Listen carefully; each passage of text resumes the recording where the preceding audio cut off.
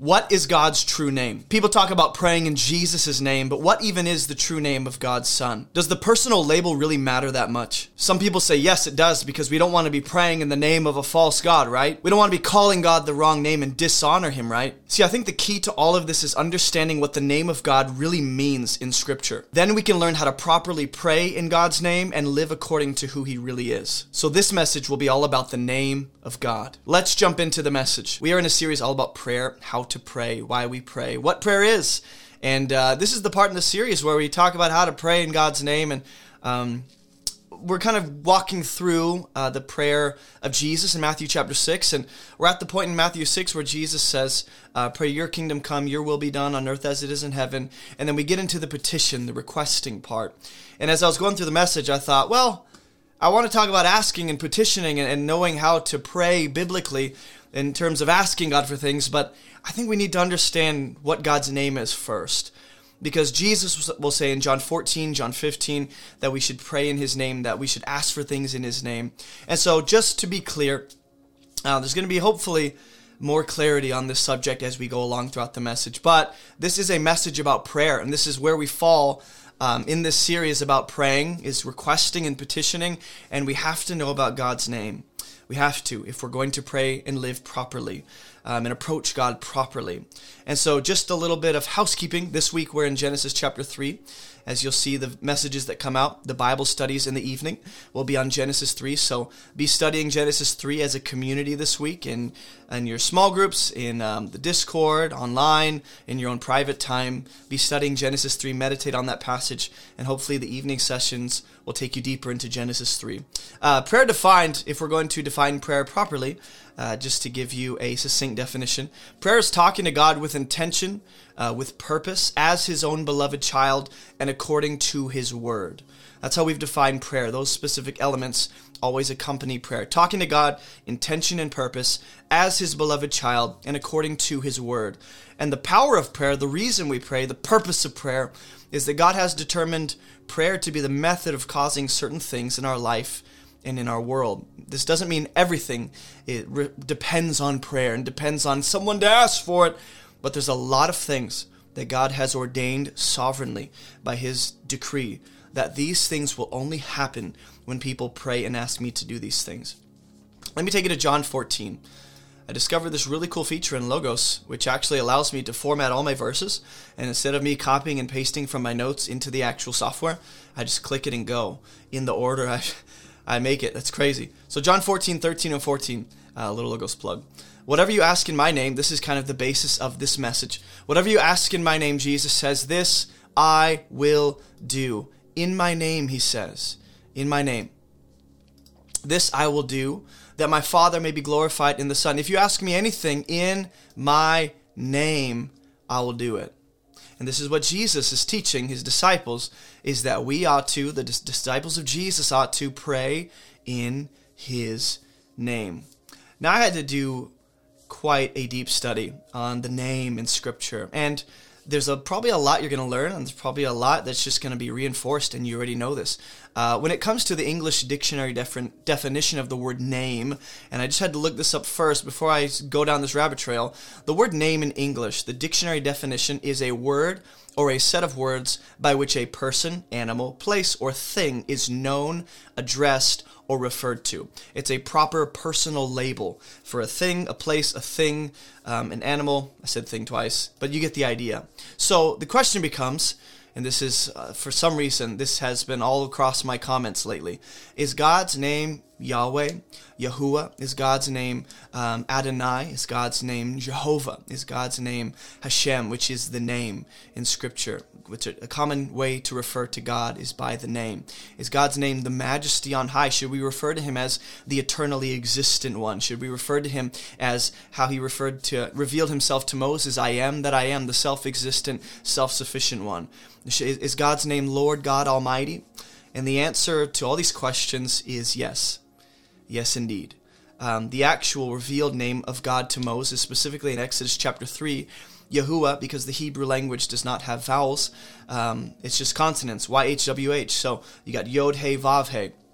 That assortment of consonants forms the divine name of God, Yahuwah, which I did a little research and I did some studying. God revealed himself this way to Moses. And what you need to know about the history of God's name throughout the Jewish nation and the way they related to God's name is the sacredness of God's name led the people of Israel to never write or speak that holy, sacred, divine name because of how holy it was. So instead, Adonai is how they would refer to God as being the Lord, Master, King.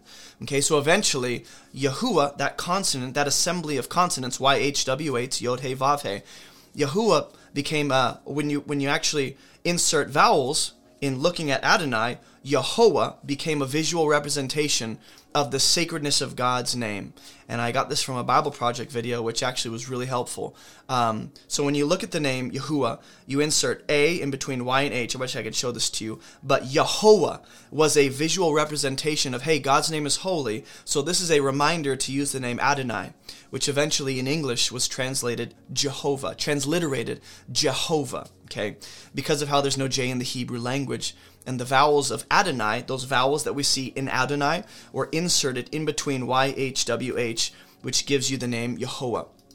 So just a little background on the way that certain personal labels have been attributed to the God, the true and living God, and how those have developed over time and how those were transliterated. That's not necessarily the basis of the message, just to give you a little history around the name, the personal labels that people often go, well, God only has one of those personal labels, and if you use the wrong one, then you're false. We cannot forget this, okay? And I think this is very important moving forward. God, G-O-D, that word in the English language is a title.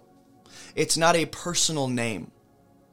That is a title that rightfully belongs to the only truly eternally existent being who is one in nature, essence, and name. The divine being we refer to as God. That's a title for the God of the Bible.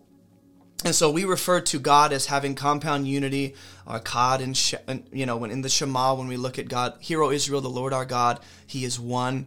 We talk about that, the Lord is one, but God is a title, okay? So let me take it to Exodus chapter 3 to show you what I mean. When God reveals His name, people get so hung up on the assembling of the letters and the way it sounds and how it's transliterated in the language, we forget the actual biblical, theological framework of this name idea.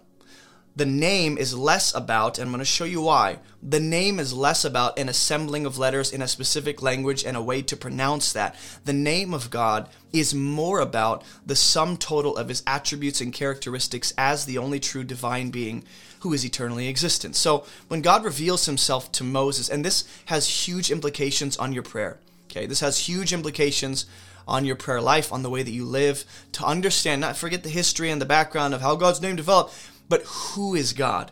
Exodus 3:15, God reveals Himself. He says, God also said to Moses, say this to the people of Israel, the Lord, the God of your fathers, the God of Abraham, the God of Isaac, and the God of Jacob has sent me to you. This is my name forever, and thus I am to be remembered throughout all generations. So this is what's interesting, is people usually get wrapped up in this, the Lord God. And they go, that's how we need to exclusively refer to the God of Scripture, is the Lord God. But when God says, this is my name forever, is it more about the actual personal label and the assembling of the letters and the sounding of that out? Or is the heart of this, I am the God of Abraham, the God of Isaac, the God of Jacob? Because when you say that, that packs a punch. That has a lot of theological depth. That has a lot of weight and glory and history and background and character attached to it. If I just say the Lord God, that will carry different pictures and images and ideas for different people. It will be relative to how people understand how that name and the history of that name. But when I say the God of Abraham, the God of Isaac, and the God of Jacob, well, now you're thinking all their stories, all their history, the way that God related to them, the way that God came through for them, the way that God interacted with them. All of that seems to be more of what God is referring to when he says, this is my name forever. And yes, we can get to the actual, rendering of the Hebrew and grammatically, is he talking about the Lord God, or I think it's both. But the main point is who I am, who I'm to be revealed as, and who I need you to tell the people of Israel I am, is the God of Abraham, Isaac, and Jacob, which has a lot of history, weight, and depth to it. I'm so used to copying and pasting the verses I can just click it. Look at that, so beautiful. Isaiah 42:8. He says, I am the Lord, that is my name. And you go, see, Exodus 3:15, he's saying the Lord, I am that I am, the self-existent, eternally existent one, the self-sufficient one. That's his name. Well, hold on. Look at how he explains what it is that his name is, the Lord. He says, my glory I give to no other, nor my praise to carved idols. So let me take it Exodus chapter 6 as well. Just think about that. The weight of this is that God he doesn't share glory and worship with anything, anyone, or any other object or idea. He alone is the true God to be worshipped. The Lord is his name. Let's keep going. Exodus 6:3, and this will get clearer and clearer as we move through this. He says, I appeared to Abraham, to Isaac, and to Jacob as God Almighty. Okay, he's about to make a distinction. The Lord is talking to, if I can get this to highlight. Don't freeze on me. Well, as it's freezing. God is talking to Moses. And if I can just highlight this. Boom. And he says, look, I appeared to Abraham, Isaac, Jacob as God Almighty. And you can read throughout their story that he would appear. I am God Almighty. Walk before me. Be holy. Live the way I call you to. But by my name, the Lord. This is what people get hung up on and really focus on, to the neglect of who he is and what he's about. The Lord, I didn't make myself known to them. Okay, so with these 3 verses, you might be able to build a theology and an idea that says, yeah, we should only refer to God as the Lord, based on the way he revealed himself in Exodus 3, Exodus 6, Isaiah 42. When he says, that is my name, then we should refer to him as such and nothing else. We should say, you are the Lord. You are God Almighty. I am that I am, the self-existent, self-sufficient one. When we refer to God in these different ways, Jehovah, Adonai, Yahweh, the Lord God Almighty, Hashem, the name, before you can truly know what it means to pray in Jesus' name, before you can understand what it means to live according to his name, before you can approach him according to his name, we need to have a biblical understanding of what the name of God even is. Now you go, we just saw it. It's the Lord. And I'd say that is just the tip of the iceberg. That is the shallowest way to understand the name of God. And here's why. What you're going to see, and I'm just going to list this out for you right now as we're going to unpack this. This might be a lot for you. But the name of God in Scripture is less about an assembly of letters, a personal label or title in a certain language, and how you sound that out, and it's more about the character of that being, the reputation of that being, the sum total of that being's attributes. So we're going to look at how God's name can be called upon and worshipped. We're going to look at how God's name carries weight, reputation, renown, glory, how God's name can be honored as sacred, or God's name can be taken in vain like we see in the 10 Commandments. We're going to see how God's name is actually about his character, again, his attributes, how God's name can actually be placed on people. God's name can actually be falsely attached to things. God's name can inhabit spaces. God's name can fill geographical locations and mark those places and locations. God's name can be personally known, as if to have a friendship with the name of God. God's name offers life, salvation, forgiveness. You can trust and hope in his name. You can do things in God's name. And what you're going to see at the end of this is that Jesus actually embodies the name of God. He is, if you want to say it in a very succinct way, you could appropriately say, according to Scripture, that Jesus is the embodiment of God's name. The name in Scripture, in the Old Testament in particular, the name, that idea, that category, serves as a placeholder for Jesus to fit in oh so neatly when we get to the New Testament. So then when he says, pray in my name, all of this will make sense. Okay, all of this will make sense. So let's break this down. Let's go back. God's name can be called upon. Here are some scriptures that reinforce that. Zechariah 13:9. He says, "They will call upon my name, and I will answer them. I will say, they are my people, and they will say, the Lord is my God." So before we can understand the name as a proper theological idea and what that means, let's break this down. You can call upon his name. Well, what does that mean? This relates to God, the people of God specifically. Apparently, you have to be the people of God to appropriately call upon his name. And this is where some people might differ when we get to Romans 10. Well, how do you call upon his name if as an unbeliever? Well, I think this is the idea, is that you calling upon the name is already evidence of faith. The inward reality that you've been born again and trusted in the gospel. But nonetheless, calling upon the name of God is to pray, to worship, to praise, to seek for, to pursue, to search out. It's simply to show honor and reverence and respect towards God in prayer and worship. So Genesis 4:26, we see that at that time people began to call upon the name of the Lord. Genesis 12:8, this is where Abraham builds an altar to God and calls on his name. And so there's sacrifice involved, there's worship, there's dedication, there's honoring and reverencing and hallowing the name of God as sacred. And so if this is an idea to call upon the name, we're going to slowly break down our cultural misunderstandings along the way. But if you call upon and worship the name of God, it seems to be that it makes less sense that you would worship a personal label, a title, or some kind of assembling of letters in a specific language referring to God. That seems to make the least sense. Because to worship, let's say a king walks into the room. I didn't think about this, so hopefully this analogy actually works. A king walks in and his people bow down. Okay, that king has a specific name. Let's say his name is King Charles. And they're bowing down, not to his personal name, that being, the Charles. They're bowing down to the person and the weight and the reputation of that person's presence. They're honoring and hallowing that person's presence and reputation and character. And this will become clearer along the way, I promise. Abraham here plants a tamarisk tree in Genesis 21, and he calls on the name of the Lord, the everlasting God. That's interesting. Is God's name the everlasting God? Is it the Lord? Is it Adonai?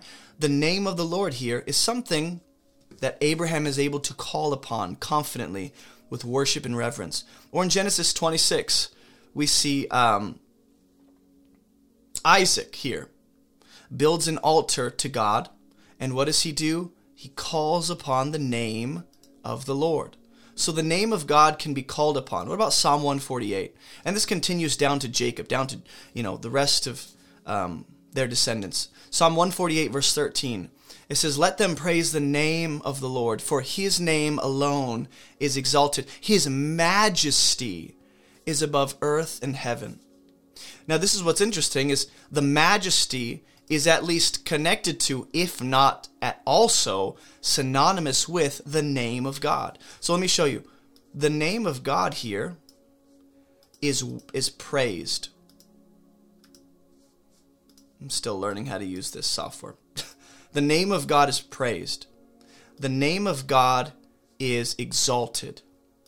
But then the psalmist switches, and he almost seemingly, talking about the same idea, says his majesty is above earth and heaven. Could the psalmist also say his name is above earth and heaven? Yeah, you'll see statements like that all throughout Scripture. The name of God is above all, right? That's why Jesus will be given the name that is above all names. That's not a new concept. So God's majesty here seems to be related to, connected to the name of God, if not synonymous with the name of God. Acts 22:16 is another idea where I believe it's Paul talking, one Ananias, a devout man. This is Paul recalling what happened on the road to Damascus when the Lord encountered him. Boom. He says, when I Ananias came and he goes, Paul, why do you wait? Rise and be baptized, wash away your sins, calling on his name. So there are so many ways to make sense of this idea, to call on the name of God. But as we make sense of that and understand the different variants within that, the variety of ideas within this idea of calling on his name, it'll make more sense about what his name really is. So the name of God can be called on. The name of God can be worshipped. The name of God can be prayed to and adored and reverenced. The name of God can be called on in terms of salvation. And the name of God seems to be related to, if not synonymous with, his majesty, which leads perfectly into the next idea, that God's name carries weight. God's name carries reputation. God's name carries, in fact, the actual Hebrew word for name. Let me break this down for you. The Hebrew word Shem, translated name in English, can mean standing, reputation, fame, renowned, and even at times has attached to it a degree of glory, okay? So the idea of calling on God's name, how did they call upon the name of the Lord? If you look at Jacob, Abraham, Isaac, even the people in Adam's generations, God says to Moses, I didn't reveal my name, the Lord, right, until now to you, Moses. That means everyone before Moses didn't know that specific revelation of God, that being his name is the Lord. So how could they call upon the name of the Lord, in quotations, when God had not yet revealed his name as the Lord until Moses at Exodus 6? This means they couldn't have been invoking the name or personal title, the Lord, right? But they were still calling upon his name without that knowledge, which means it wasn't about a specific title or personal name or an assembly of letters in any language. It was more about the weight, character, and reputation of that being they were worshiping. This is why I bring you to this idea. Exodus chapter 9. This is going to make so much sense when you get to the commandment that says, do not take the name of the Lord in vain. Because everyone wants to focus on the speech aspect and how you say that name and how you might dishonor and demean that name with your words and curse, use God's name as a curse word. That's typically how it's understood, is don't use God's name as a curse word. Is that really what it means, though? Exodus 9:16, it says, for this purpose I've raised you up. The Lord is talking to Pharaoh to show you my power. Okay, hang on to that. Showing God's power here, so that my name may be proclaimed in all the earth. So God wants his name to be proclaimed in all the earth, like there's a giant megaphone going throughout the earth that says, the Lord, the Lord, the Lord, Adonai. Is that what God wants? Or is this about his fame, his reputation, his glory, the weightiness of his name being known throughout the nations? Because it's attached to God's power being shown. So in other words, when you go, what does it mean for God to proclaim his name? It's not just about a verbal decree. It's not just about an audio message that people hear and go, oh, the Lord. It's about his power being displayed so that his name is known. Exodus 20, verse 9. He says, I acted for the sake of my name that it should not be profaned in the sight of the nations whom they lived, in whose sight I made myself known to them in bringing them out of the land of Egypt. So when God brought Israel out of Egypt, what was he doing? He was acting for the sake of his name, so that the nations around would know, as God makes his name known, whoa, that is the God of Israel. We know him by his power, his majesty, his reputation precedes him. Go down to verse 14, but I acted for the sake of my name, that it should not be profaned in the nations, again, in whose sight I brought them out. There's the idea is that God is concerned with his name. God is actually rightfully concerned in a holy, not insecure way, but in a holy way. He's concerned with his reputation in the earth, that people would know him properly and have a proper understanding and view of him. He says, but I held my hand in Exodus 20, and I acted for the sake of my name. And just in this chapter alone, 3 times, the Lord says, I acted for the sake of my name. Why? That it should not be profaned in the sight of the nations. Which means what? For God's name to be known and hallowed is the opposite of the idea of his name being profaned. So there are two ways to treat God's name. His name can be profaned, or his name can be upheld and honored and exalted. And he's going, I don't want the nations to profane my name. In fact, I don't want my name to be profaned in the sight of the nations. So this is not the nations speaking ill of God, but for God's name to be profaned in the nations means they are seeing, if God did not rescue Israel, or if God just, left Israel in slavery, or even if God destroyed Israel right there in the wilderness, if he did that, and this is Ezekiel chapter 20. Sorry, I said Exodus. This is all Ezekiel chapter 20, recounting the Exodus narrative. So, my fault. And here in Ezekiel 20, 3 times, the Lord says, I acted for the sake of my name. Why? So that it wouldn't be profaned in the sight of the nations. Because if they saw God destroy Israel with their eyes, if they saw God leave Israel in Egypt in slavery, then his name would be belittled, minimized, or profaned in their sight. Meaning they would be evaluating God improperly. They would have a wrong understanding and a wrong view of God. So to profane the name of God, and this is going to make so much more sense, I promise. To profane the name of God is about how you treat, view, consider, and whether or not you respect his name. Malachi 1:11. I'm doing a terrible job of explaining this morning. Hopefully God will pick up the broken pieces. Malachi 1:11 says, from the rising of the sun to its setting, my name will be great among the nations. And in every place incense will be offered to my name, and a pure offering. For my name will be great among the nations, says the Lord of hosts.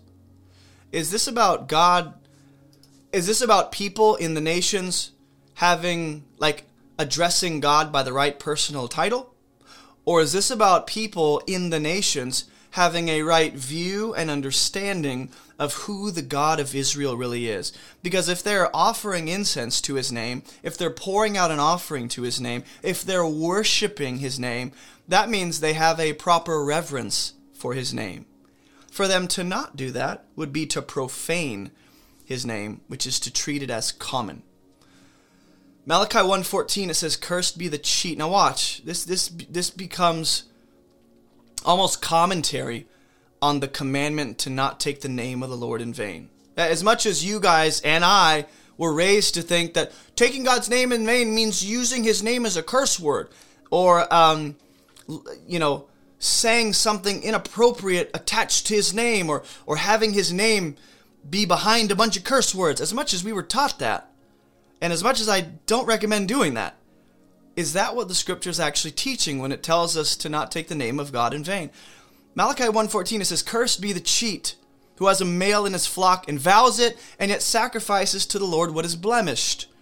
In other words, he lies and he gives God something that God has not asked for. God says, I want unblemished sacrifice, and you gave me a blemished sacrifice. Something that has an error, something that has a infirmity, some kind of issue with it.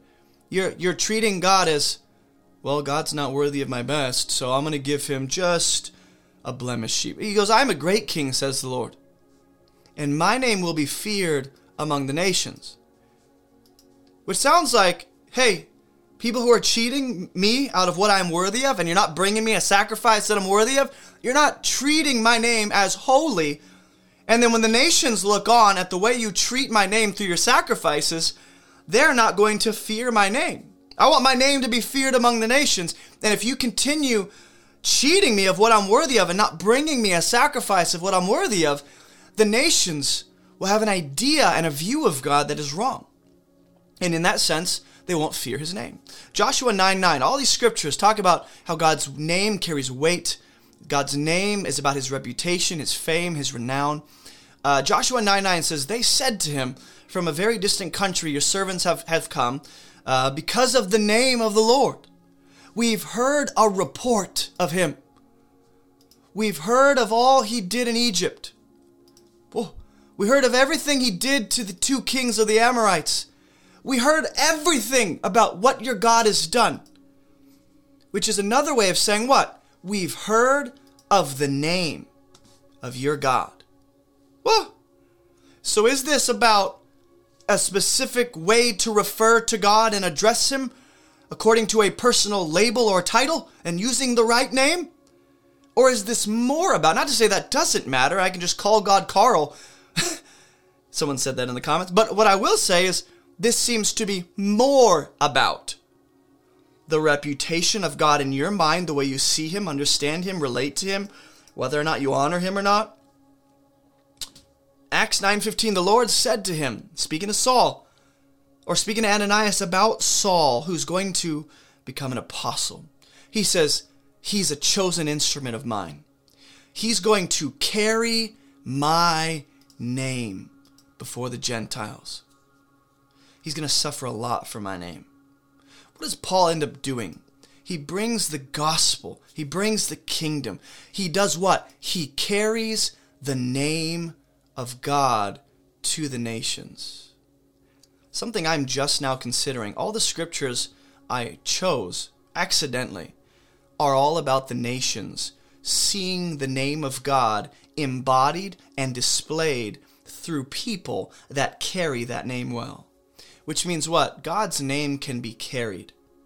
And Paul is going to carry that reputation in the gospel, that kingdom, the Spirit of God. He's carrying the message of this king to the nations so that the nations would fear and love and revere God's name. Which is what? His reputation, his character, how they see him, how they treat him. Isaiah 12:4 says, you will say in that day, give thanks to the Lord. Call upon his name, make known his deeds among the peoples. Proclaim that his name is exalted. So when we talk about the name of God, in almost all these passages, it's about what he's done, which reveals who he is.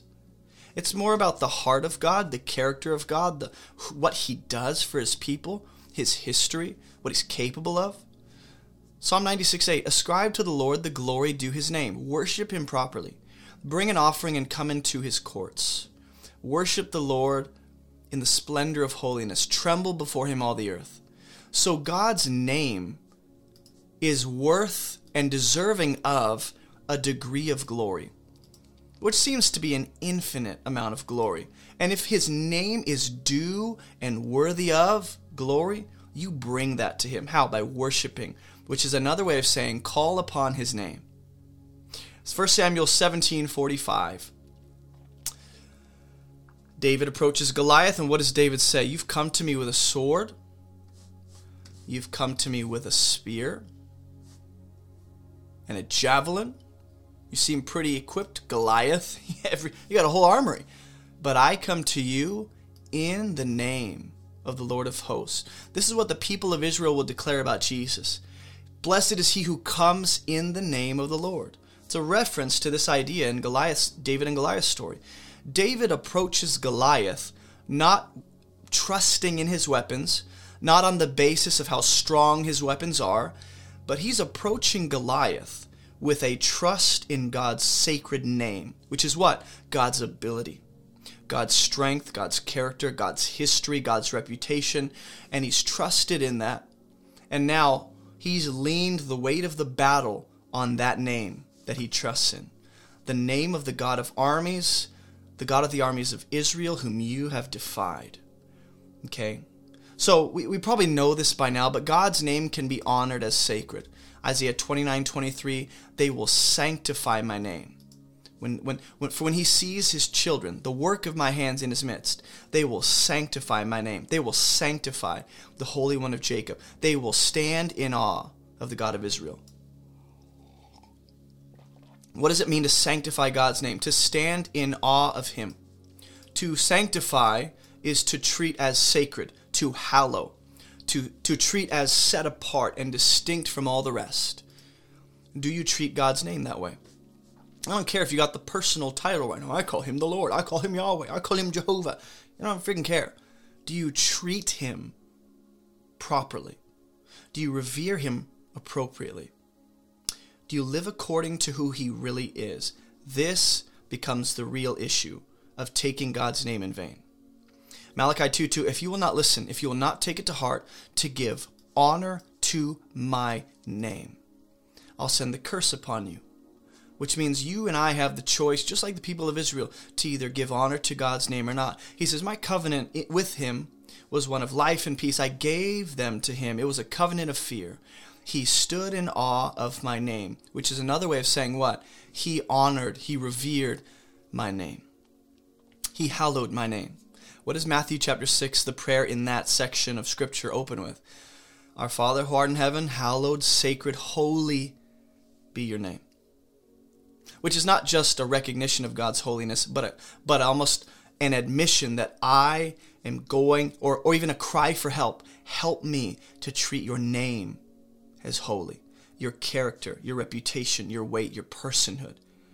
Malachi 4:2, but for you who fear my name, the Son of Righteousness shall rise with healing in its wings. And that's a good thing, to fear the name of God, to honor his name appropriately. How about Exodus 20:24? An altar of earth you shall make for me, and sacrifice on it your burnt offerings, your peace offerings, your sheep, your oxen, in every place where I cause my name to be remembered, I will come to you and bless you. So that's interesting. In order to hallow God's name, to treat his name as sacred, the assumption is that you're remembering his name properly. Your Scripture is informing your thoughts about his name and his character.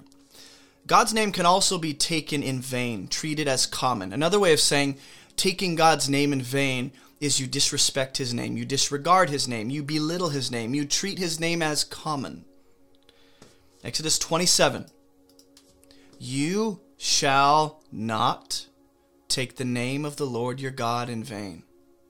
For the Lord will not hold him guiltless who takes his name in vain. Isn't that interesting? That's one of the 10 commandments that often gets overlooked. But let's explore this a little more. What does it mean to take God's name in vain? Well, Isaiah 48:11, he says, for my own sake, how should my name be profaned? My glory I will not give to another.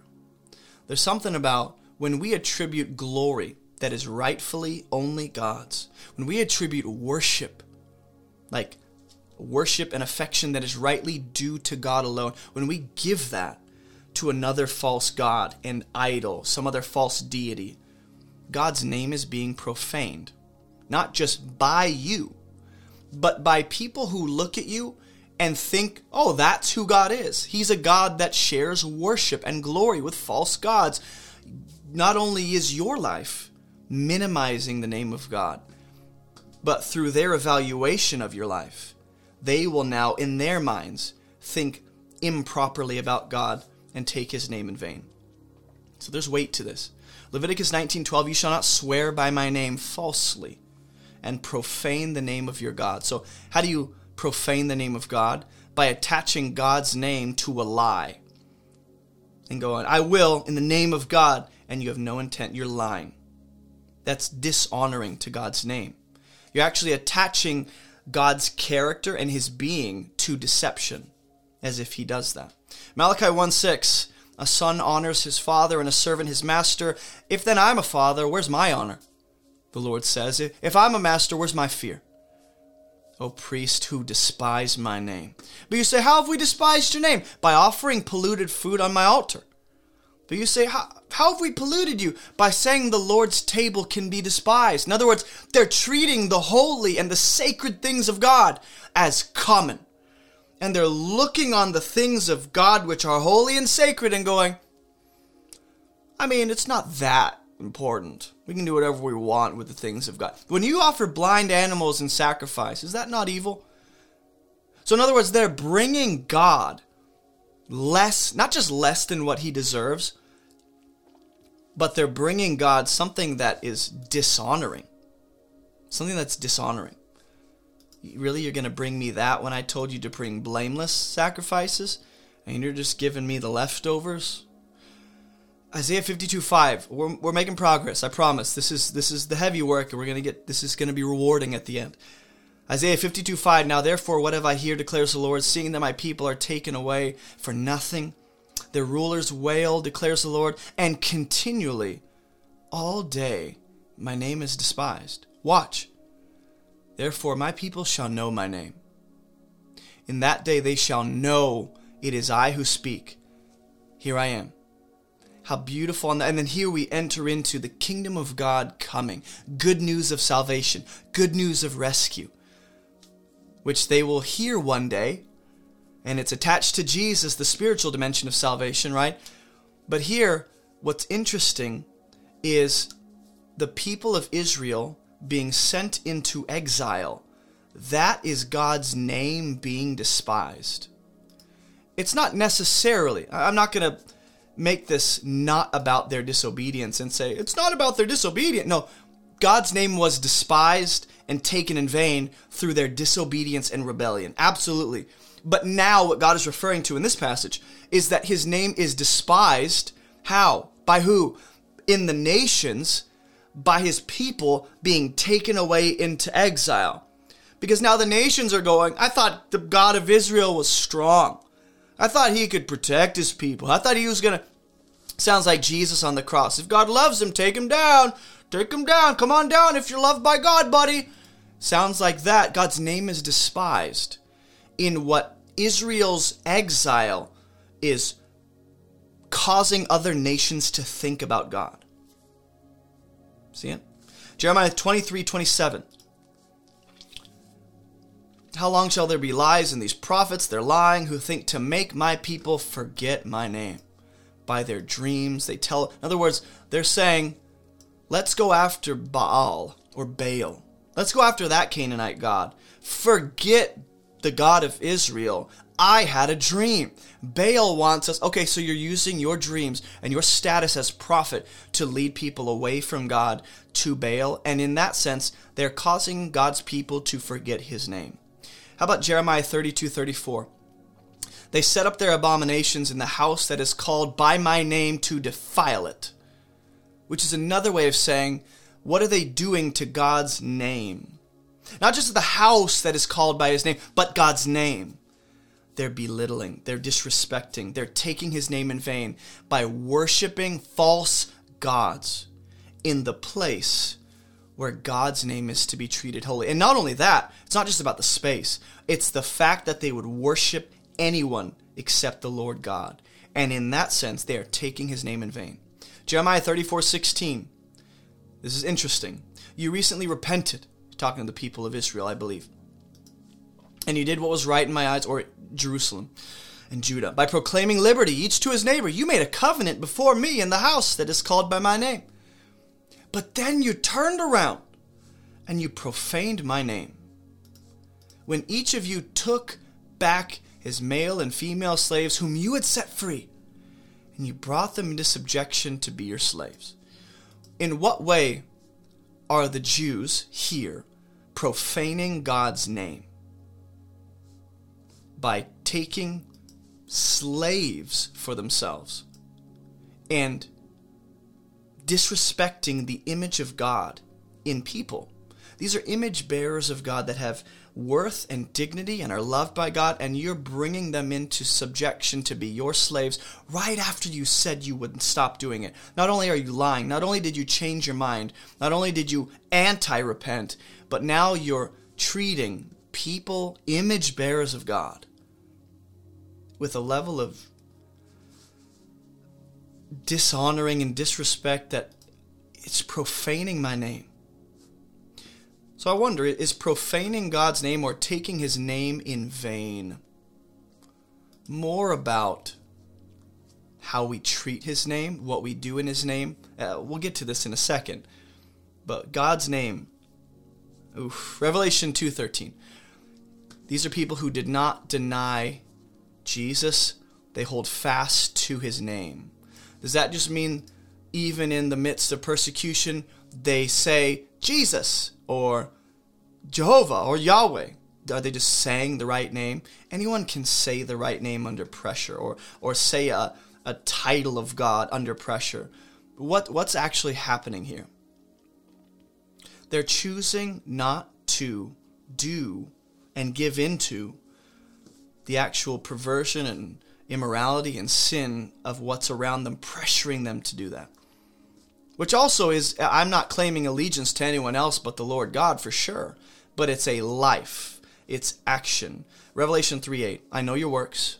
I've set before you an open door which no one is able to shut. You've kept my word and you've not denied my name. How would you deny the name of God here, or Jesus speaking? Well, by not keeping his word. And what's his word? Well, mainly and primarily it is the gospel.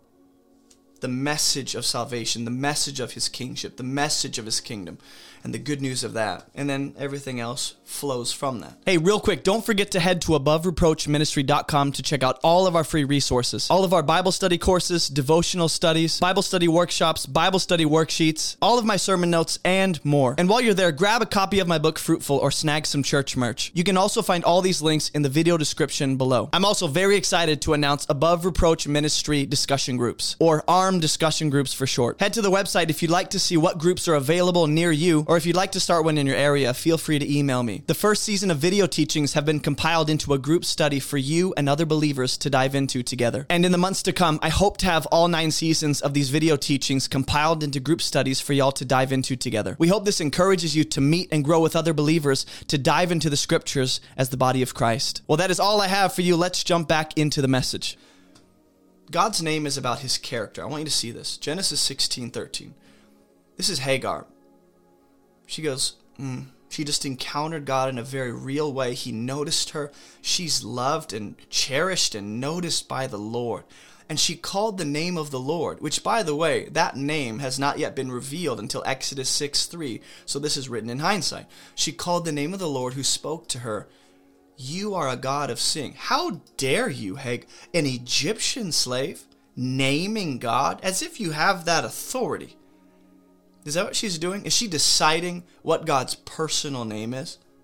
Or is she attributing right thinking, right theology, right character to the Lord God and saying, you are a God who sees. You look after me. I'd say this is incredibly, what she just encountered was a God, who she just encountered was a God who loves, cherishes, notices, and looks after her. And now her response is to call his name, not to change his name or decide, hey, this is how we refer to God now, but to say, you are a God of seeing, which is to say your character. I know your heart now, your name. Exodus 33:19. This is interesting. Moses on the mount goes, please show me your glory. Which, if I remember correctly, is kavod. I'm learning Hebrew. See that, Marcus? And he said, I will make all my goodness pass before you. And God doesn't say, and I'll proclaim to you all my glory. He says, I will proclaim before you my name, the Lord. And you go, see, it's about that name, that exclusive title and personal label we use to address God. Is it? Because look at what he does. The Lord passes before him, and here's what he proclaims. The Lord, and you go, see? Well, if it was about the personal label and that assembling of letters, he would have stopped there. The Lord, that's my name. Get over it, Moses. Let's move on. We got stuff to do. But no, what he does is he goes, the Lord, a God merciful. How do I highlight without having to drag my mouse? I'll figure it out. A God merciful, a God gracious, a God slow to anger, a God abounding in steadfast love, a God abounding in faithfulness. This doesn't sound like God is telling Moses what his exclusive personal name is in terms of, hey, it's Charles, it's Franklin. This is the character of God, is what he's communicating. I am a God who is does God care more about, if we had to choose hypothetically, I'm not saying you have to, I'm not saying you have to, but if hypothetically you had to choose between having right thinking about God's character and his being and who he is versus knowing what to call him, the Lord, Adonai, Yahweh, Yahuwah, if which one is more important? Knowing who God is in essence and nature and character, or knowing what 2 words or what single word to use to refer to him? You are the Lord. You are Yahweh. You are Hoa. You are Jehovah. Hashem, the name. The majesty on high. I think God cares more about us if we had to ever choose, which we don't, thank God. If we ever had to, God cares more about you having right thinking about his character and substance and nature and heart and his ways. He keeps steadfast love for thousands. What matters more? This portion? That I would know what to call God throughout my life?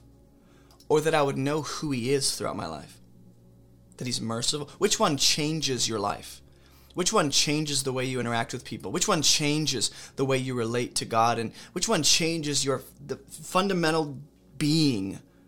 Knowing that he's merciful, gracious, slow to anger, abounding in love, faithfulness, and all these other things.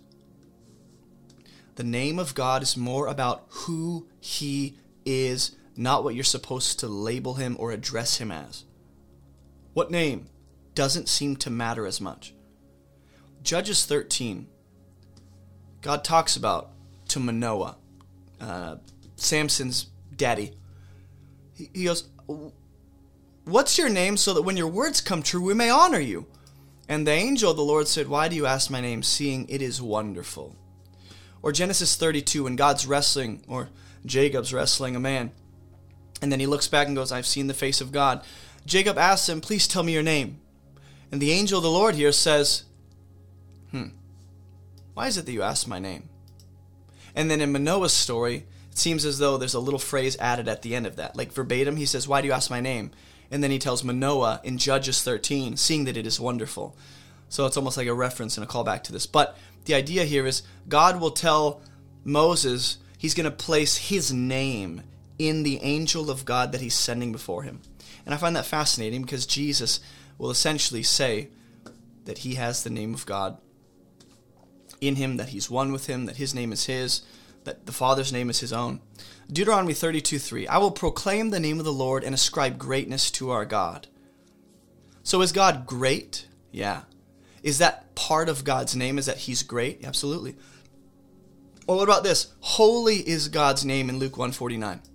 This is Elizabeth, or Mary. Mary's magnifying God and going, ooh, he's looked on the humble estate of his servant. He who is mighty has done this. Holy is his name. So if his name is holy, why do we call him God? Why do we call him the Lord?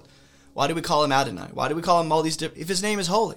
Because holy is a description of his character, not a personal label or title we use.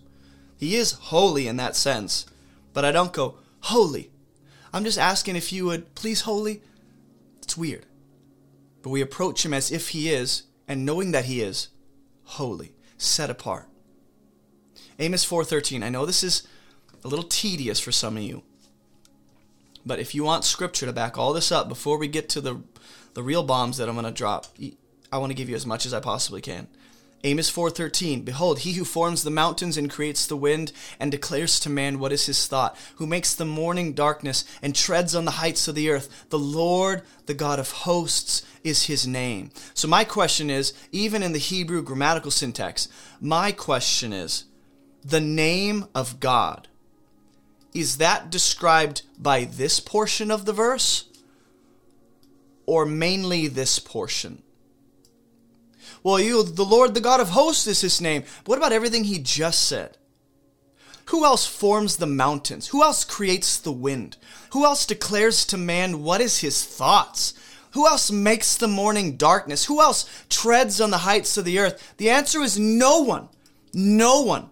But the only true and living God that we worship and hallow as sacred, the Lord God of hosts, the Lord Almighty, Yahweh, Jehovah, Adonai, however you refer to him, in whatever name and language you're working from, it's more about who he is and what he does exclusively.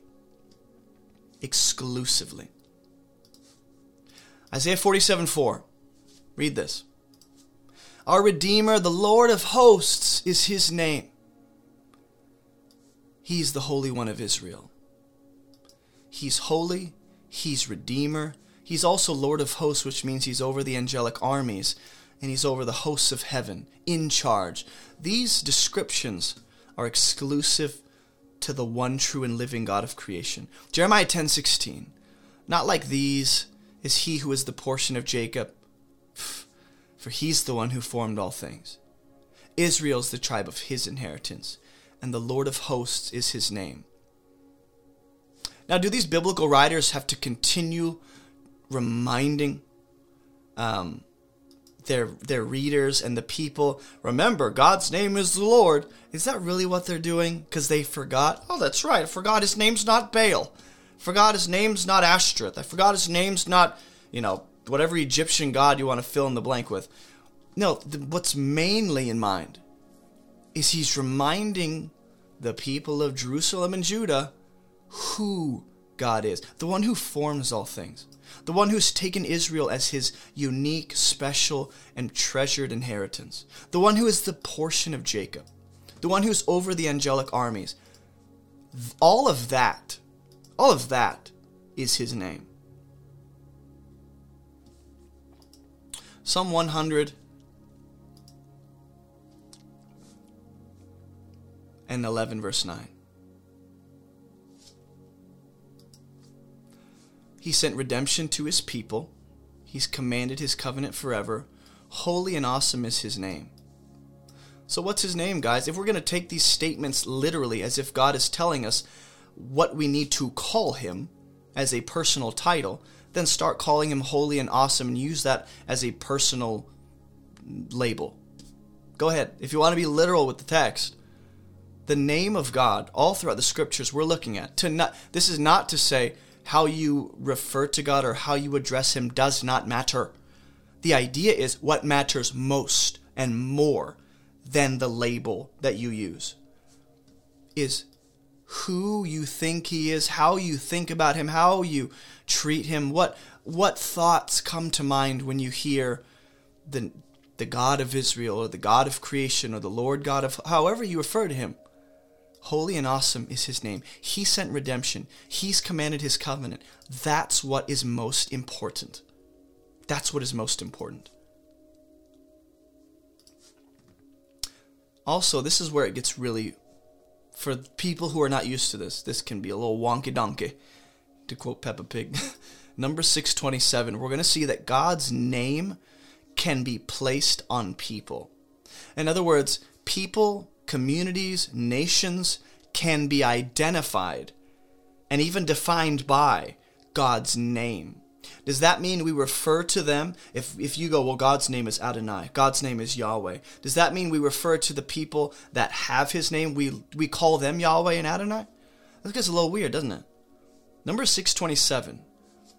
It says, they shall put my name upon the people of Israel, and I will bless them. Now, beyond context and getting to the idea is present that the name of God is being put upon the people of Israel to bless them.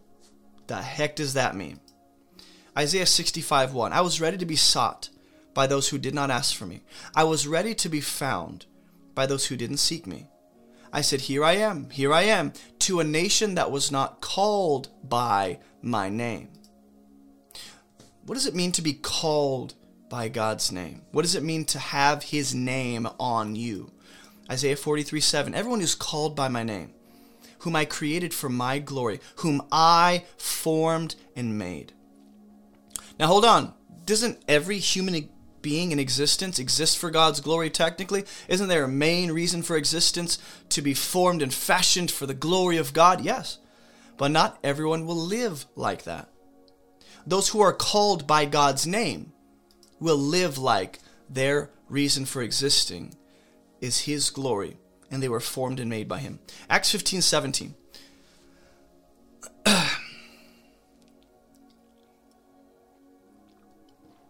We have the prophets being quoted. After this, I will return and rebuild the tent of David that has fallen. I will rebuild its ruins. I will restore it so that the remnant of mankind may seek the Lord. And all the Gentiles who are called by my name. So now we have an inverted statement about, that we saw in Isaiah 43:7. The Gentiles who are not called by my name. But here we have Gentiles who are called by God's name. And what does that mean? Revelation 14:1 might be helpful in understanding this. And as we navigate this even more. It says, "Then I looked, and behold, on Mount Zion stood the Lamb, and with him 144,000 who had his name." Whoa. And his Father's name. Not to separate the two as if they're two distinct ideas, but to combine them. The Father's name is the Son's name, and vice versa. They share the same name. They're united in the same name and essence and nature and being. Okay? So we're looking at 144,000 who had the name, his name and his Father's name written on their foreheads. Is this a literal tattoo they're getting? Is this actually them? God is going, I need 144,000 people to tattoo their foreheads. And then on their action, or is this symbolic of what the Torah talks about? Being write your law on my right hand. Write your law on my forehead. Write your law all over me on your doorposts. What's the idea? Is it a tattoo? Or is it a metaphorical, poetic way of talking about God's ways marked their life? They were identified with the character and the ways of God. I would say it's that one. Revelation 22:4 says, "They will see his face, and his name will be on their foreheads." Again, is this a literal few letters in a certain language that you sound out a certain way? Or is this, hey, their lives were marked by the ways of God. Their lives were identified with the character, the word, and the ways and the heart of God. Who cares? You can have a tattoo on your head that has the actual exclusive name of the only true and living God, and then you go out and live like hell. What matters more? That you claim his name and you have it written literally on your forehead? Or that your life, your thinking, your doing is marked by his ways? What does God care more about? You tell me. God's name can be placed on people. Isn't that fascinating? God's name can also be falsely attached to things. I reference you to Jeremiah 14 and Jeremiah 23. Go read that. God's name can be falsely claimed. Where someone goes, in the name of God, I make an oath, or in the name of God, I make a prophecy, or in the name of God, I had a dream, or in the name of God, I'll tell you something, bro. You can falsely attach the character, weight, reputation of the God of Israel to a set of ideas. God's name actually inhabits spaces.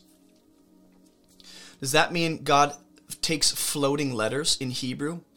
Yod He Vav He. And they're just floating in the temple when God fills the temple with his name? 2 Samuel 7:13. This is talking about what Solomon will do. He shall build a house for my name. Now, when you build a house for a name, when God tells David, I'm going to build a house for your name, what he means is a lineage, a reputation, descendants, a glory that will continue. So a household name, you might say. I'm going to build a house for your name. That's the symbolic way, and you might even say I don't want to get that far. But God tells this to David, I'm going to build a house for your name. I know you want to build a house for my name. I want to build a house for your name. But the two ideas are different. Meaning, God doesn't build David a literal building where it's like, this is David's. This is his name dwells here. That's different. God is actually going to give David a heritage, descendants, lineage, reputation, glory, all that stuff through Jesus, the ultimate descendant of David. But when God says, I'm going to have Solomon build me a house, that's a literal house, and it also symbolically represents God's weight, his glory, his reputation in the earth. It's like this is the throne of God. This is where if you want to encounter and meet with him and see his glorious radiance, this is where you come. 2 Samuel 7:13, he says the house is for his name, and you go, well, that doesn't mean his name is dwelling there, you weirdo. Don't get too literal with the idea. Jeremiah 7. He talks about how this house is called by God's name. 1 Kings 8:16. Since the day I brought my people out of Israel, or out of Egypt, I chose no city to build a house, that my name might be there. I didn't choose that? Well, what do you mean, God? What do you mean build a house that your name would be there? Are you telling me your name has action to it? Your name can do stuff? Your name can dwell and inhabit spaces? 1 Kings 9:3, the Lord said, I've heard your prayer and your plea, which you've made before me. I've consecrated this house that you've built. Watch what he does. It's not just like, this house is in dedication, like it's a memorial. We think of memorials, like we think of the temple at times like it's a memorial. And though there is a memorial dimension to it, we are saying this is in honor to, in reverence to, and in respect of God. That's not all it is. It's not just, we're just remembering his name. He's not really here. It's just more like a reminder. It's beyond that.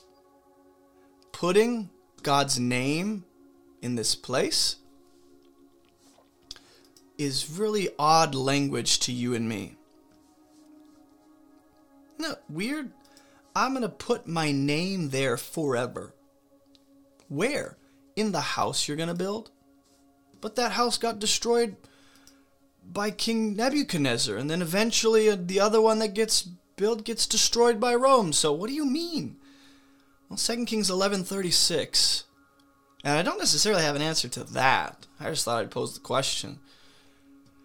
He says, yet to his son I will give one tribe, that David my servant may always have a lamp before me in Jerusalem. Look at how God describes Jerusalem, the city where I have chosen to put my name.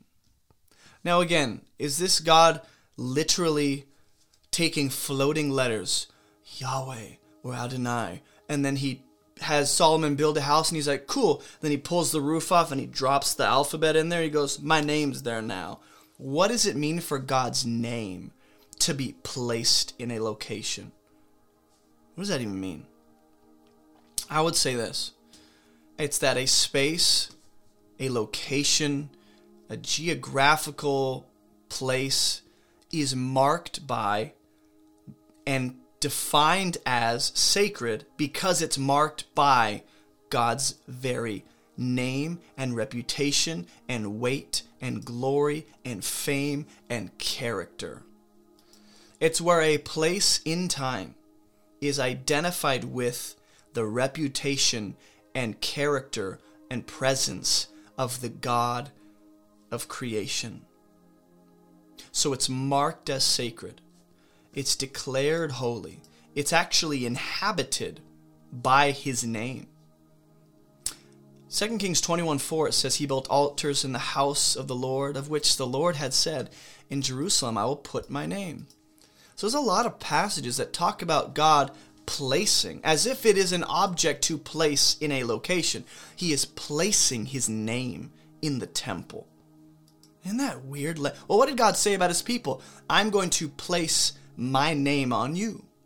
So we see that God's name can be placed on people. We see that God's name can be placed in spaces and locations. Jeremiah 25:29 says, behold, I begin to work disaster at the city that is called by my name. And I think to say something is called by God's name, or marked by God's name, or identified with God's name, is another way of saying his name dwells there. It's identification. Okay? It's how something is marked, what it's identified by. And the temple, what goes on in the temple, is not just marked by the presence of God being there in space and in time, but it's marked by and it's treated as sacred based on what people do in that space. And then concentrically throughout Jerusalem and throughout Israel and throughout the northern and southern kingdoms, what are people doing to either treat God's name as sacred and hallow his name, or what are they doing to disrespect and minimize his name? God's name can actually be known personally, meaning someone's being and life can be so linked up with the character and the ways of God that it's as if they're united with the heart and ways of God. That's the best way I can think of it. Watch, let me show you. Psalm 90, this is why people are like, his name is Jehovah, his name is Yahweh. That's not the conversation. The conversation is, what do you think about this God? Who do you know him to be? what do you live like he is like? What message does your life communicate about the God you're so busy fighting about his name? What does your life actually say about him? Psalm 91:14, it says, because he holds fast to me in love, I will deliver him. Notice this idea of holding fast to God, same idea in Revelation. They hold fast to my name. They have not denied my name. And God says, because he holds fast to me in love, I will deliver him. I will protect him. Why? Because he knows my name. Is this just like, I'm a random pagan, and I know the God of Israel's name? Adonai, Yahweh, whatever you want, that's his name. And God's like, well, I'll protect him because he knows my name. Or is this more personal? Is this more relational? Is this more friendship and familiarity that has been bred over time through investing into relationship and searching the scriptures and knowing the character of God? And I would say that's what it is. You can know the name of God. And this is not to talk about intellectual stimulation, the information and the data. I know his name. Do you personally, on a friendship level, know his name? Isaiah 52:6, he says, therefore my people shall know my name. In that day they'll know it is I who speak. This is John 10. Just all over this. John chapter 10. You know the voice of the shepherd. You don't just know him and his voice, but you also know his character and his ways and his tendencies. You know what he's against. You know what he's for.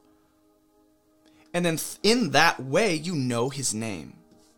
So that when he speaks, you go, that's my Father.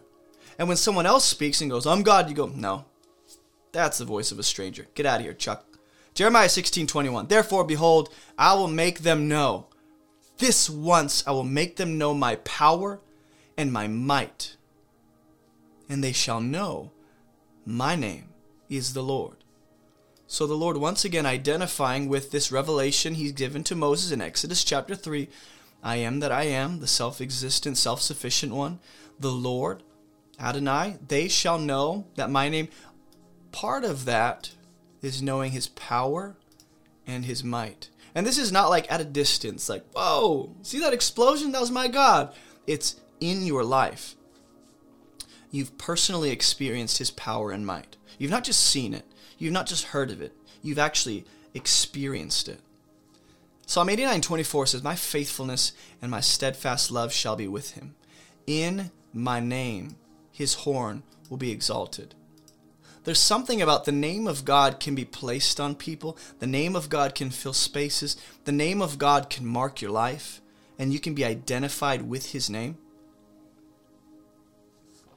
But also, things can be done in his name, whether that be accurate to who he is or not. Let me show you. God actually offers life and salvation and forgiveness in his name. His name becomes the packaging for salvation, forgiveness, in life. So it's and this is why I say Jesus is the embodiment of God's name. I think it's appropriate to even say Jesus is, in fact, the name of God. That category, that placeholder, that's created in the Old Testament by the name, Hashem. It's absolutely, when you get to the New Testament, and you see Jesus do what he does, and the way he's talking about himself and his ministry, and how the disciples talk about him, you go, that sounds familiar. It's like everything I read about the name of God in the Old Testament. Zephaniah 3:12. It says, I will leave in your midst a people humble and lowly. They shall seek refuge in the name of the Lord. So is this people like we're magicians or we're witches and we're just like saying his name like we're casting a spell? Like, oh, I'm scared. Danger's all around me. I must use his name as an incantation. Yahweh, Adonai. Okay, got my supernatural shield around me. Now I'm good. Is that what he means? Because some people treat God's name like that, like it's an incantation. Like if I just say the right word, if I just say it the right way with the right inflection, if I just pronounce it correctly and get the right assembling of the letters in the Hebrew, and I say Yod Heh Vav Heh or Yahweh, and I'm breathing in and breathing out, if I just say his name, then all this stuff comes attached. Is that what it's about? Just saying a set of words and sounding out appropriately the personal name of God? Is that what it means to take refuge in his name? I don't think so. I don't think God wants us to treat his name like it's a magic spell or an incantation to use when we're afraid or anxious. Not to knock on people who, like, you hear something in the basement, you go, in Jesus' name, leave. I'm not knocking on that. But I also want you to be thoughtful about what you even mean. Come out in Jesus' name. What do you mean? Be healed in Jesus' name. What do you mean? What does it mean to take refuge in the name of God?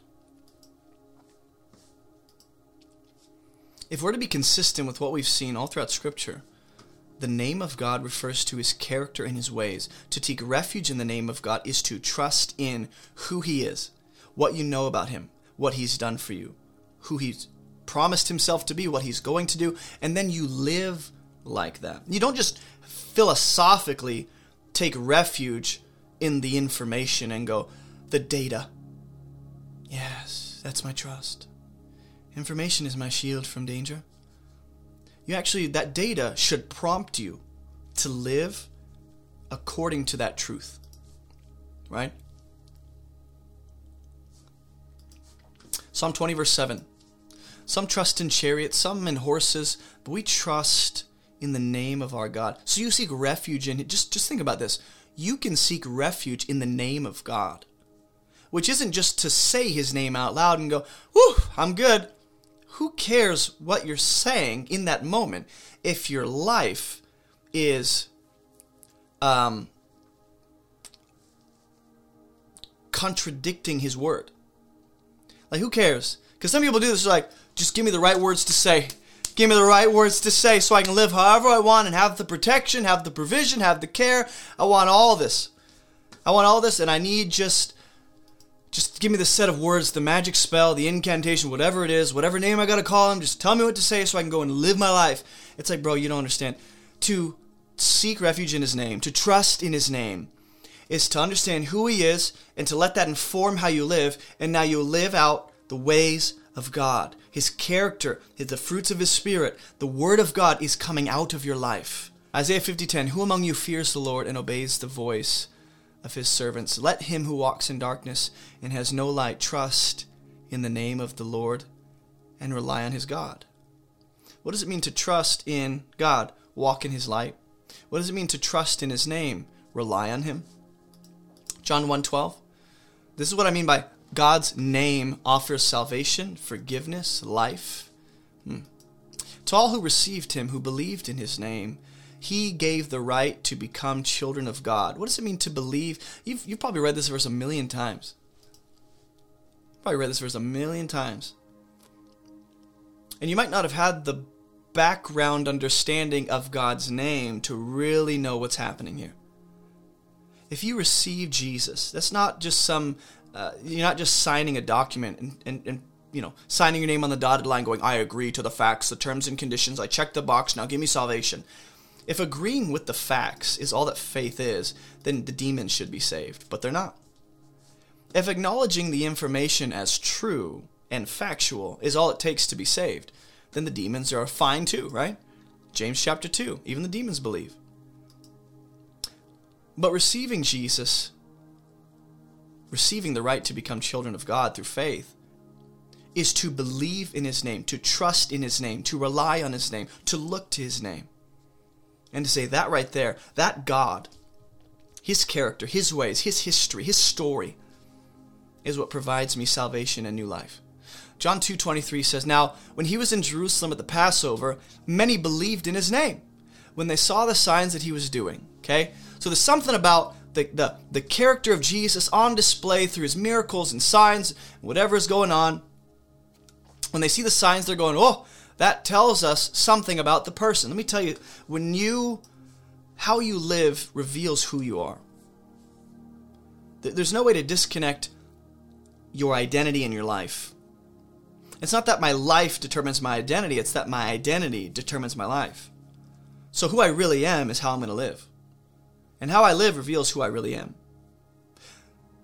So if that's the case, then every time God does something in Scripture, in history, in my life, He's revealing an aspect of who He is. So to believe in His name is to believe in who He is.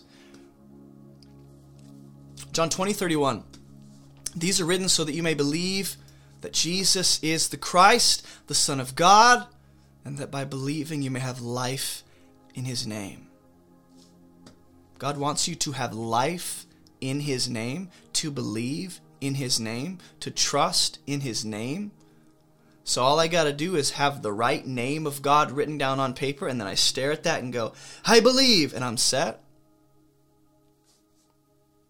Well, the gospel of salvation, the message of Jesus, reveals the character and the heart of God. To save, that He makes things good, that He's a gracious, merciful, forgiving, and just God. And all that informs me in how I am standing with Him.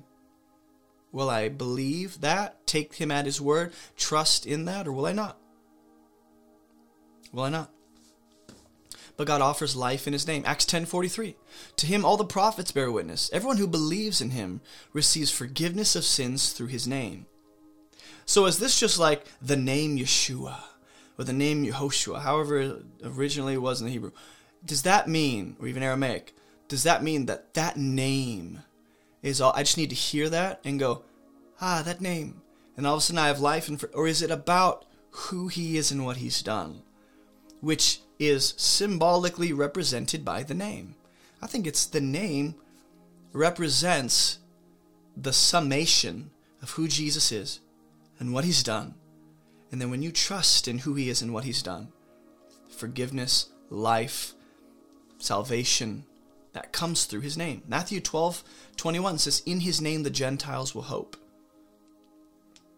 And I think some people take this so plastically rigid and literal that they go, if you don't have the right personal label and title for God, you're screwed. And it's like, well, what do you mean? What is his right name then? Well, it's Yahweh. It's Jehovah. It's Adonai. It's actually, I've heard some weird stuff, man. And I'm like, where does this come from? Who is teaching you this in their basement right after your karate classes?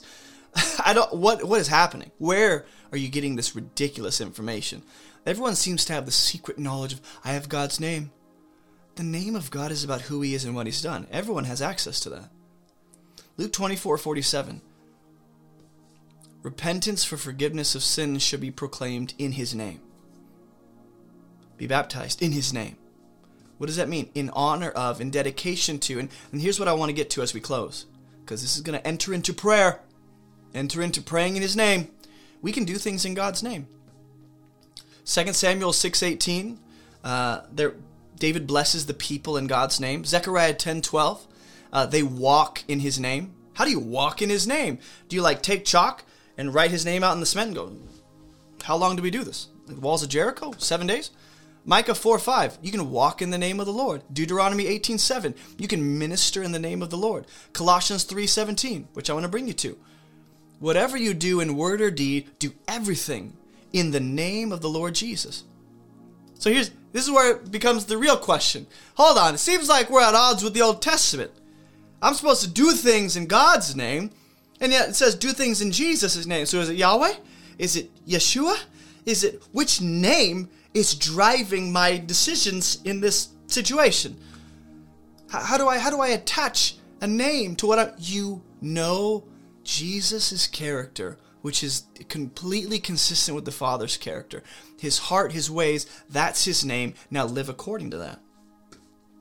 Hebrews 6:10. God is not unjust as to overlook your work and the love you've shown for His name in serving the saints as you still do. So you do things in His name. So we have established that God's name can be praised. God's name can be called upon. God's name is worshiped. God's name carries weight, reputation, fame, renown, glory. God's name can be honored as sacred or treated as common and taken in vain. God's name is about His character, not one singular personal label or title. God's name can be placed on people. God's name can fill spaces and mark places. God's name can be known. God's name offers life, salvation, forgiveness. We're to trust and hope in his name, in who he is and what he's done, and who he's revealed himself to be. We can do things in God's name. And then I want to show you this.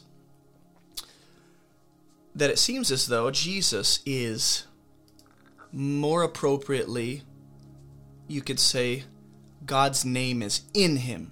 Okay? But I think it's also safe to say that Jesus is in himself, in his nature. He is the embodiment of God's name. He is the name of God. Exodus 23:21 says, pay careful attention to him. This is the angel of the Lord. Right here.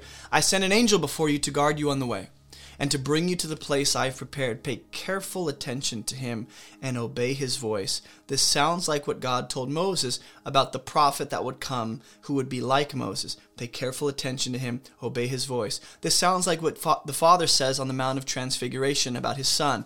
This is my beloved Son. Listen to him, obey his voice. I love him. He's mine. Respect him. Do not rebel against him. He will not pardon your transgression. And this is key. My name is in him. Now, of all the scriptures I scoured, I did not find anywhere where God's name was in a person. His name was on people. People carried his name. People bore his name, like they would bear his name, as if to be something that was on their shoulders that they were carrying through the wilderness. But I could not come across anything that talked about God's name being in a person except the sacred space, that being the temple. And I think we're to see that God's name being in Jesus, which I believe the Old Testament, the angel of the Lord being referred to here, I'm telling you, this has pre-incarnate Jesus, the Word emanating from the Father in some human form somehow here, pre-incarnate, that this has to be him. I've done a study on it. Go watch it. But I'm convinced that for the name of God to be in Jesus is different than for God's name to be on his people in the Old Testament. See, I don't think we, as New Covenant believers, have God's name on us like the Israelites. Here's what I mean. Old Testament Israel, as a nation, communally, nationally, they carried God's name. That's why God said, don't take my name in vain. I've placed my name on you. My reputation essentially rests in your national hands as a community. So how you live is a reflection of me. I placed my name on you nationally as my treasured inheritance, right? But as New Covenant, born-again believers filled with the Spirit, I'm convinced that because we are in Jesus, that God has actually not placed his name on us, that we would bear his name, and if we fail, then we lose it. But rather, he's actually filled us as his people with, in his Spirit, with his very name. And that might be quite the statement. But the reason I say that is because the only other place God's name is in something is in the temple. In the temple. And what does the New Testament say about the people of God as his church? We are collectively the temple. One stone built on another, all on the cornerstone of Jesus. And if we're filled with the Spirit, who is the embodiment of God's presence, his name, his personhood, his character, perfectly in us, then it's safe to say that Jesus, having the name of God in him, has extended to us that same beautiful honor and privilege, that we would not just bear God's name in the earth, but we would be filled with his name so that we can actually bear his name properly. So Exodus 23:21, my name is in him. Psalm 118:26 says, blessed is he who comes in the name of the Lord. We bless you from the house of the Lord. And then Matthew 21 will quote this passage. The crowds seeing Jesus entering Jerusalem are going, Hosanna, Hosanna, the son of David. Blessed is he who comes in the name of the Lord. So Jesus coming is to, there's so much around that idea, but very simply, he is representing, and even whether they're aware of it or not, Jesus is embodying the very character and person of the Father. John 5:42 or 43 says, I've come in my Father's name, and you don't receive me. If another one comes in his name, you receive him. And Jesus is essentially saying, you guys have no idea who is right in front of you. John has statements like that all throughout his gospel that should shock you. But because you can come in Jesus' name and we can do things in God's name, let me give you a few passages as we end about what we can do in Jesus' name, besides praying. Which again, it's not about the name, Yeshua, Yehoshua, is it technically Joshua, is it Jesus, is that a pagan transliteration that was actually aimed at Zeus? And that's ridiculous, you're out of your mind if you think that. But it's more about this. Matthew 18:5 says we can receive people in Jesus' name. We can feed people. We can clothe people. We can give drinks to people and care for people and visit people in his name. Acts 2:21 and Romans 10:13 says we can call upon his name for salvation. Acts 8:16 says we can be baptized in his name. Acts 9:28 says we can preach in his name. Acts 19:13 and Mark 16:17 says we can cast out demons in his name. Acts 21:13, you can die in his name. 1 Corinthians 5:4 and Matthew 18:20, you can assemble in his name. 1 Corinthians 6:11, you are justified and sanctified in his name. Mark 9:39, you can do many mighty works in his name. In Matthew 24:5, people can come in his name under false pretense. So what does it mean that we pray in Jesus' name? And next week, we're going to dive into this even more and actually get to the heart of praying in Jesus' name. This is all background information so that you understand when I pray in Jesus' name, I now understand what it means. When I look at the name of God, I know it's about his character, his personhood, who he is, what he's done, his renown, his reputation, and how I treat him. That's what it means to either bear his name well or to dishonor his name and take his name in vain. So we can pray in Jesus' name. John 14, and we'll get to this more in depth next week. I don't want to spend too much time here. But whatever you ask in my name, Jesus says, this I will do, so the Father may be glorified in the Son. If you ask anything in my name, I will do it. I find it interesting that Jesus intentionally chooses to say that whatever you ask in my name, that aspect of praying in his name is connected to the Father being glorified in the Son. This is why Jesus will say, the Father's in me and I'm in the Father. And you go, what in the world? What is happening here? Which, maybe he doesn't say I am in the Father. Maybe I misquoted that. I am in the Father and the Father is in... Yeah, he does say that in John 14:11. Believe me, I'm in the Father and the Father is in me. But John 14:26, the Helper, the Holy Spirit, whom the Father will send in my name, he'll teach you and bring to your remembrance all that I've said to you. So he's going to send the Spirit in his name. John 15:16 talks about how we are to ask the Father for things in Jesus' name. Again, the scriptures could say in his name, and Jesus could say in the Father's name, for the Father's name. The idea here being that we are to ask for things in Jesus' name, which isn't to say not the Father's name, but he's essentially saying, what you see about the Father and his name in the Old Testament, we're supposed to see these two ideas as one and the same. Jesus' name is the Father's name in that character, essence, being kind of way. John 16:23, in that day you will ask nothing of me. Truly I say to you, whatever you ask the Father in my name, he'll give it to you. John 15:21, all these things will happen on account of me, on account of my name. He's talking about persecution and suffering. And that's at least the last scripture I have for prayer. I want you to be thinking about this, okay? This might be just a lot for you guys to take on today. Like a lot of these ideas, it might be too many new ideas. You might need to rewatch this. I encourage you to do that. But to recap, we pray in Jesus' name, which is to approach the Father according to who he is, approach God according to who his Son has revealed him to be, who the scriptures reveal him to be. again, the Word of God informs how we approach God, how we live for God, how we bear and carry His name, what we pray, how we pray, with the heart we're supposed to pray. The Word of God informs all these things.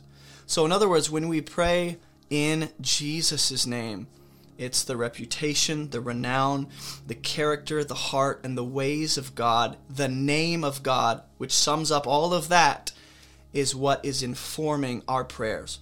How we pray, what we pray, why we pray, the direction we're praying, all those things are framed up by who is my Father and what has He done.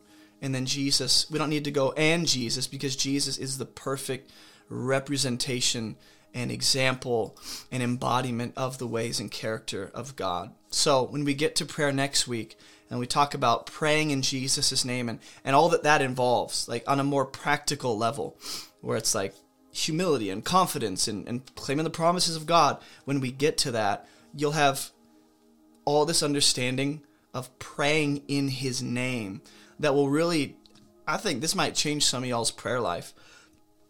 This might change how you even pray what you pray, and you might just see a difference in your way of thinking when you pray now, which isn't necessarily a bad thing. It might be initially like kind of frustrating and confusing. What does it mean to pray in His name? All these ideas should inform that. I'm coming in His name. I'm approaching in His name. I'm praying and saying things in His name.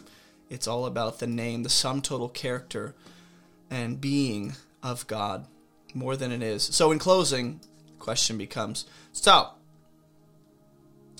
does it matter how we address God in prayer? Do we pray to Him as Lord, as God, as Yahweh, as Jehovah, as Adonai, Hashem? Pray to Him as all those. But make sure to prioritize what Jesus and His Father have done for us and who God is.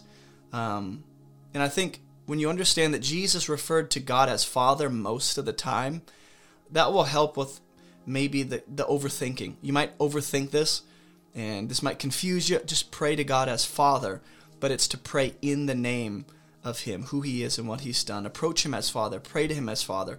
Talk to Him as Father. And we'll talk more about that next week. This is just, as much as I wanted it to be about prayer, running out of time. And so I want you guys to just know the name of God is more than probably what you've been taught most of your life. It's far more and far deeper and far weightier and far more packed than what we've been taught about praying in the name of God. Hey, I just want to thank you for all your support and prayers that make this ministry possible and help us to accomplish our mission. Your support makes it possible for us to create all the free resources we have available for anyone around the world. Our mission is to teach people how to read the Bible so they can live and teach the Bible themselves. So be sure to visit AboveReproachMinistry.com for all these free resources and to support this ministry. And if you're a new believer, be sure to check out the new believer section on the homepage of our website and grab a copy of my book, Fruitful, while you're there. God bless you guys, and as always, keep moving towards Jesus.